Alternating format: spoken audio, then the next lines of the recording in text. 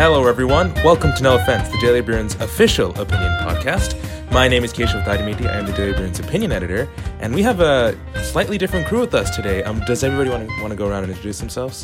Hey guys, I'm Abhishek Shetty. I'm one of the assistant opinion editors. I'm Chris Busco. I'm an opinion columnist. Yes, so we have a prolific crew with us. Actually, it's just three of us. Who am I kidding? Is there an unofficial Daily Bruin opinion podcast? Yeah, it's just no, not really. I don't know. Point aside, though, we're going to talk about some fun things that have been going on in the news. So recently, Chris wrote a column about UCLA's university apartments and how their front gates and parking garage doors are not that well maintained. Chris, do you want to give the rundown to our listeners? Yeah, so essentially this is a problem that I started noticing after I moved into the university apartments. Like about 2 weeks into my time there, the gate just broke. You know, you could open it, like anyone can get in. Then the garage doors were always open. And me and my roommates and people I knew in the building were always like, what is this? So I thought to myself, okay, if this is a problem we're having, I wonder if it's a problem all university apartments are having, especially since I had called the maintenance hotline multiple times to get it fixed and it never happened. So just on a Saturday afternoon, I decided to stroll around and look super sketchy because I tried to break into all the university apartments, which sounds really bad, but it was first story, so it's okay. I found that 4 out of the 9 gates were broken, so anyone could get in. And one complex, just its garage doors were completely broken. So there was 5 out of the 9 university apartments that I could get into with no key card access, no anything, which I think is a pretty large problem, considering weekly residents of these apartments are getting emails detailing recent crime in the area, break-ins, other violent crimes that have happened around there, and they have to go home to gates that don't work or don't lock. So I guess the question there is just obviously there's this notion of that maintenance isn't that great in the university apartments. And if I understand, housing is now starting to fix these up? Yeah, I got up this morning to 3 higher-ups from housing, essentially recording any problem that the front of the university apartment had, down to little scratches that were left when they took the address off a couple years ago. So they're just now starting to really pay attention to all the maintenance issues because of this column, which I think is kind of hilarious, just because you build these nice structures, and a lot of, I'm not complaining about, especially the building I live in and some of the other buildings that the university creates. They're very nice places comparable to other apartments in the Westwood area. The issue is that maintenance is not prioritized. For security, it's particularly egregious, but it happens for a lot of other things too. Elevators is one we UCLA students all know about, and that's not just for the university apartments, that's the entire campus. So just to clarify, these university apartments require a key card to get into the front doors and also your own apartment buildings. So when we say the front doors are broken, that means you can basically just pull them open without needing a key card. Sometimes it just operates like a regular door without a lock. So I actually was walking by one of the Landfair apartments the other day and it was broken. But maybe it's fixed right now. I don't really know. We're recording this podcast on Friday, February 9th. So fingers crossed, knocking on wood, everywhere we can get, hoping housing is fixing these problems. Also, we're not specifically noting which apartments are broken for safety reasons, albeit let's hope housing isn't going to sit on this for 2 weeks or something. I just want to ask, say your front door to the apartment building is broken, but that doesn't mean people can actually enter into your apartment. They can just enter into the lobby, right? Now, there's a bit of a problem there is because some of the apartment complexes have balconies and windows that can, and sliding doors and whatnot, that can be opened. So, and I know one of the apartments, you can get roof access without needing a key card. So if you can get on top of the roof, you can then jump onto the balconies with a little bit of minor parkour, but it's not even that big. Even I could do it if I was really committed to it, but I'm not one to jump off roofs and stuff. I'm not Batman. But I digress. You could basically get into the balconies, and then if any windows are open, you could go through there. Or if you're really convinced, you could break the window. But I'm no expert in breaking into homes, so disclaimer. The thing is, with university apartments, it's also not just the lobby of the apartment. So they don't operate like dorms where you come in and it's just the lobby, and then you have to key card access to the elevator to get up to where the rooms are. So once you're in the complex, you're in the complex. There's the laundry room there. You can get upstairs to any of the outside any of the doors, outside any of the windows. So you pretty much have unfettered reign of the entire complex. Now, that doesn't mean you can break into someone's apartment particularly. I mean, there are ways to get in because the windows, as Keshav were talking about, like, are accessible. But say if you're walking home alone one night and somebody starts following you. I mean, we know about some violent crimes that have occurred in Westwood. We know about some sexual batteries, some sexual assaults that have occurred recently. If someone's following you home, you should be able to get into the gate of your complex and be away from them. Or what if someone decides to get into the complex and just hang out, walk around? One of the editors was telling me a personal anecdote recently where there was a homeless person hanging outside her door in her university apartment, had his trash bag of stuff sitting right outside her door. I mean, when the complexes are open and accessible, people can just come in and wander around. And you should feel safe leaving your apartment door. You should feel safe within your complex. You should feel safe going downstairs to do your laundry. With the gate access not working properly, with the security not working properly, students don't. And that's an issue. Of course, there's always the argument that, university apartments aren't necessarily the targets for crime and whatnot because they're well maintained.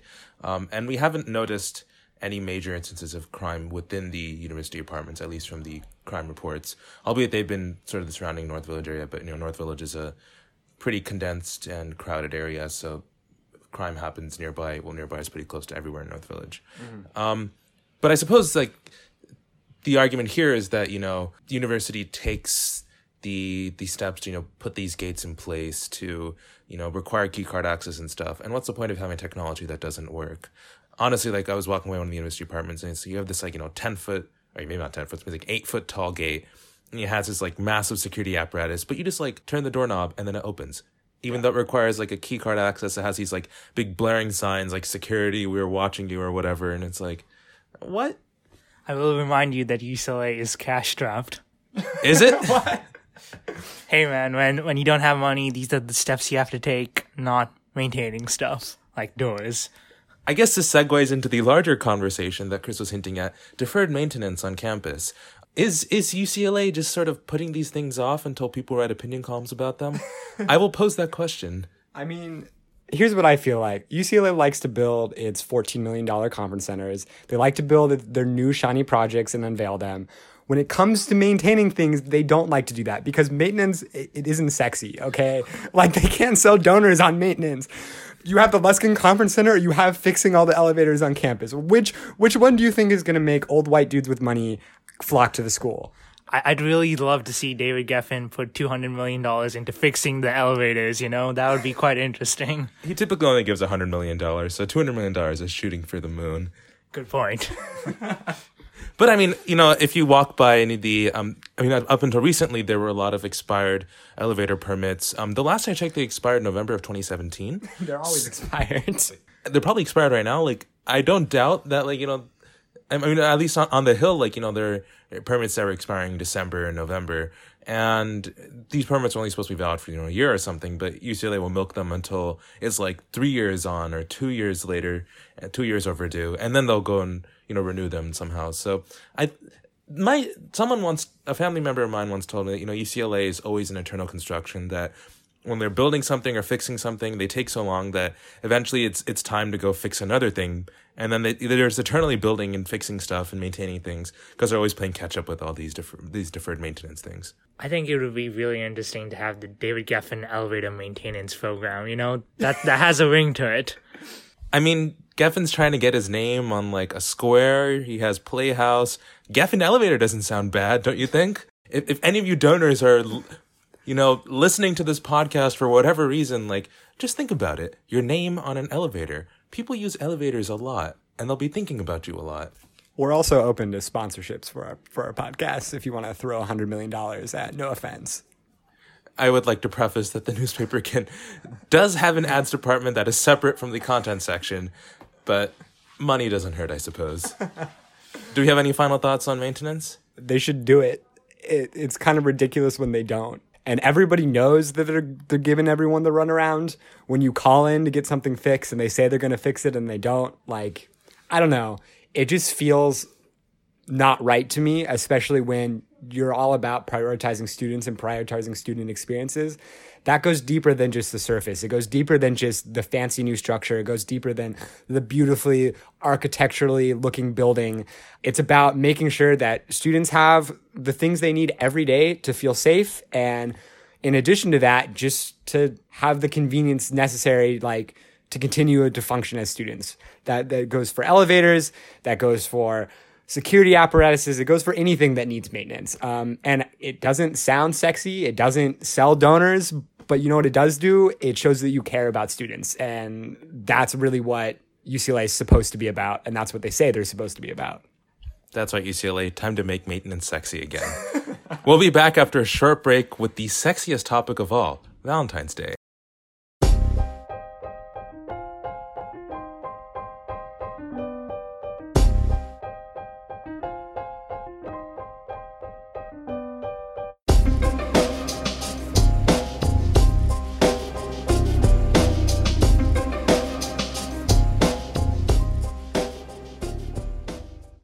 Look around you.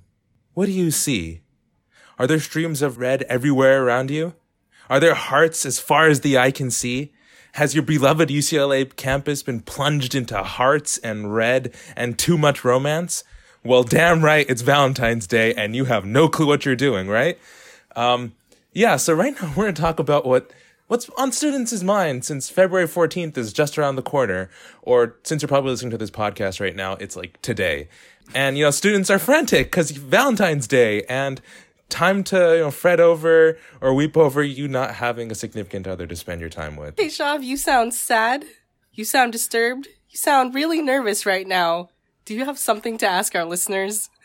No comment, but yeah, that is Liberty Feliciana. She's Daily Bruin senior staffer. She's former assistant opinion editor, current news senior staffer, and she has graciously decided to join us on our Valentine's Day segment of this podcast. That's right. I'm back, boys. Here to break some hearts because it's Valentine's Day and I miss no offense. So thanks for taking care of that introduction, K-Shop. We're going to talk about where you can find a date this Valentine's Day last minute if you didn't try to do it weeks ago on Bruin Meet. So what are some of our options here, boys? Are you on Tinder? Are you on Bumble? Have you been walking along Bruin Walk? I'll just be saying I've walked a Bruin Walk to get to class, but I haven't really been thinking about Valentine's Day. Midterms and problem sets and homework assignments have been like a bit more in the focus of my mind, but I don't know. I can't really speak much to that question, unfortunately. Keshav, you can't just walk Bruin Walk. You have to walk Bruin Walk. Because if you're not putting yourself out there, how are you supposed to find a date for Valentine's Day? It's called cruising. We all do it. Cruise control. Okay, since none of you guys are on dating apps, I want to throw back a little bit to Bruin Meet. Have you guys been on it? Do you have any thoughts? Unfortunately, I've been in a committed relationship for 2 years, so I'm not the best person to speak on this, but everybody in my girlfriend's apartment decided to get on Bruin Meet one night. So I'm very familiar with the platform. What strikes me super odd is the specificity to which you can choose your potential match. We got everything on there from specific height, race, major, you can make your dream significant other. And I don't know if that level of specificity is necessarily a good thing. I don't know. Abhishek, do you have something to say about that? Yeah, first of all, why is there a racial preference option? I don't know why. And second of all, why is that?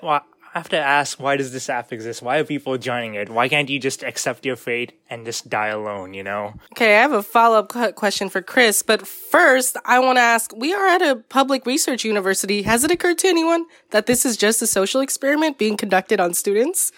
So I should probably jump in. One of the Bruin Meet developers was a fellow intern with me over the summer where I was interning in West Hollywood, and he actually tried to enlist me to help with the iOS part of the app.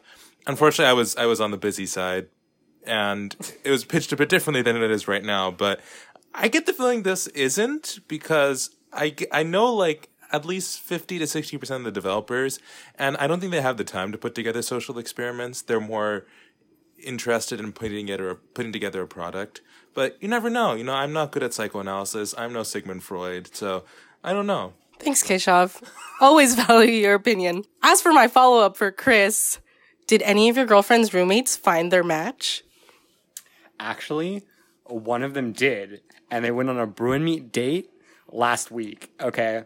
And it was like... So they Bruin met their date? Oh my god, ambient laughter, ha ha. Why is Kishav still single? We'll never know the answer to this question. I'm gonna dodge the question. She was asking me. Okay, so she did find a date, okay? And they went to coffee. I actually don't know how it went. She hasn't told me yet. So, I don't know. Could be potential Valentine's Day match sent from Bruin Meat. I just want to know, what is Bruin Meat's success rate? Because I think it's like pretty low because, that's how it would be, one would expect. I think it depends on what you consider success. So if the idea is just to meet new people and talk to them and learn about their experiences, like Bruin Meat, I would presume does a good job, except I feel like it'd be kind of awkward if you signed up to meet somebody and then there's a no-show. But I wonder how the app handles no-shows. I don't know. I haven't downloaded it yet. I probably shouldn't. And now everybody's going to make me download it after this. So you'll get a follow-up eventually. So yes, Kishav will be downloading the app in approximately 10 minutes. But aside from that, there actually is multiple settings on the app as well for what you're looking for. So you can get on Bruin Meat to meet friends. There's a checkbox for that. So I mean, if any of you people are real lonely but you aren't looking for a relationship, they have that too. I wonder how that works. Like, would it be awkward to meet a friend on Bruin Meat? I don't know what you guys think about that. It just sounds really weird and sad that you try to make friends using an app instead of just going outside, and talking to people in your class, if it's not a serious relationship. But other organizations on campus do that too. When I lived on the Hill, there was this whole initiative where you could fill out a Google form and you'd get matched up with the person and they would be like your workout buddy or your dining hall buddy. It was weird.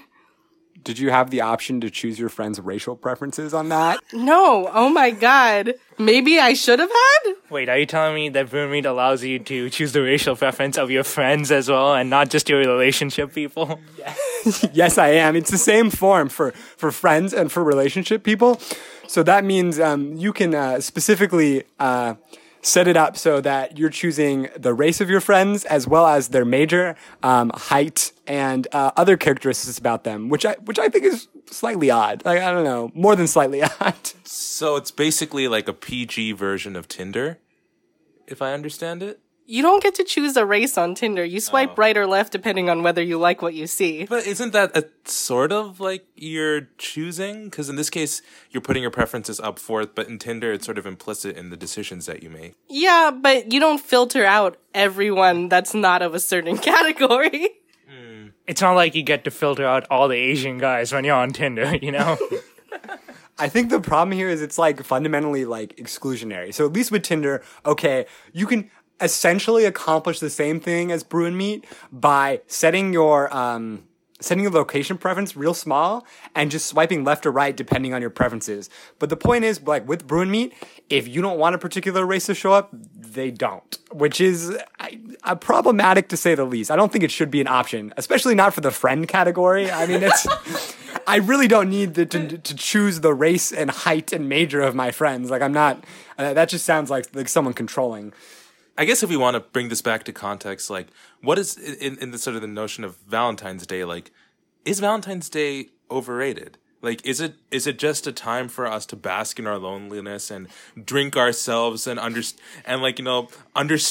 the extent of human solitude? Why are we going so meta about Valentine's Day? Why can't we just eat the chocolate and be happy people and worry about midterms? Keshav, are you okay? I don't actually know at this point. I haven't been running on much sleep, so I have to probably not answer that question. Here's my view. I don't care about any of what Valentine's Day is made of, but I'd like to point out that Valentine's Day is probably good for the economy because you have people spending money on stuff and putting money into the economy, and that's what matters in the end, the economy. All right, will you be spending a lot of money for your girlfriend this Valentine's Day, Chris? Yeah, we're going to try and go to Harry Potter World. But I mean, something that I'd like to bring up about Valentine's Day, especially for college students, is it's on a Wednesday, week 6, right? So when it comes down to it, me and my girlfriend can't even celebrate Valentine's Day on Valentine's Day because we all got assignments due and we have class and we have things that we got to do, which means we have to pick another weekend to do Valentine's Day, which I think is super lame. Yeah, why don't they just have Valentine's Day be like the second weekend of February or something? Because it's not a federal holiday. Does anyone in here know why February 14th is that day? My guess is it's like half the month. I'm guessing it's because it's a saint's day. Can someone Google this really fast? So Wikipedia says numerous early Christian martyrs were named Valentine, and these Valentines were honored on February 14th. Wait, so we're romanticizing the death of people by engaging in romantic activities on Valentine's Day? Sounds apt. Oh, okay. This makes this day ultra philosophical now. Like, how has society devolved into just like lamenting about people's solitude on February 14th when it's like people dying in the early days apparently? You know what's even better is Singles Day in China, which is essentially just a day around the same time where everyone who is single buys stuff on the Chinese version of Amazon, which, as to Abhishek's point, if really the only benefit of Valentine's Day is the economy, then I don't know why we don't have a day like this, because that is much better. Well, there's Amazon Prime Day, there's Black Friday. There are a lot of days for singles to shop, as well as couples. But that's not the point of today's podcast. The point is, what are you doing, listeners? You want to go? No, I'd rather we not go. Maybe Valentine's Day is just the lone couples day of the year, and all the other days are singles days. You know, maybe that's our way to rationalize this, right? Like, let the couples have their thing. Single people, stop lamenting and stop drinking on today. Like, you have many other days of the year to, you know, enjoy yourselves. We'd also like to mention that Keshav, the fearless leader of the opinion department, is single. We're taking inquiries via the Daily Bruin opinion email. Feel free to send them in. We'll be picking the best candidate, and he will go to coffee with them, pending his available schedule. That email address is opinion@media.ucla.edu. I think we should end the podcast here, guys. We'll catch you guys all next week in our next No Offense podcast. There you go. Isn't that voice handsome? Bye, all.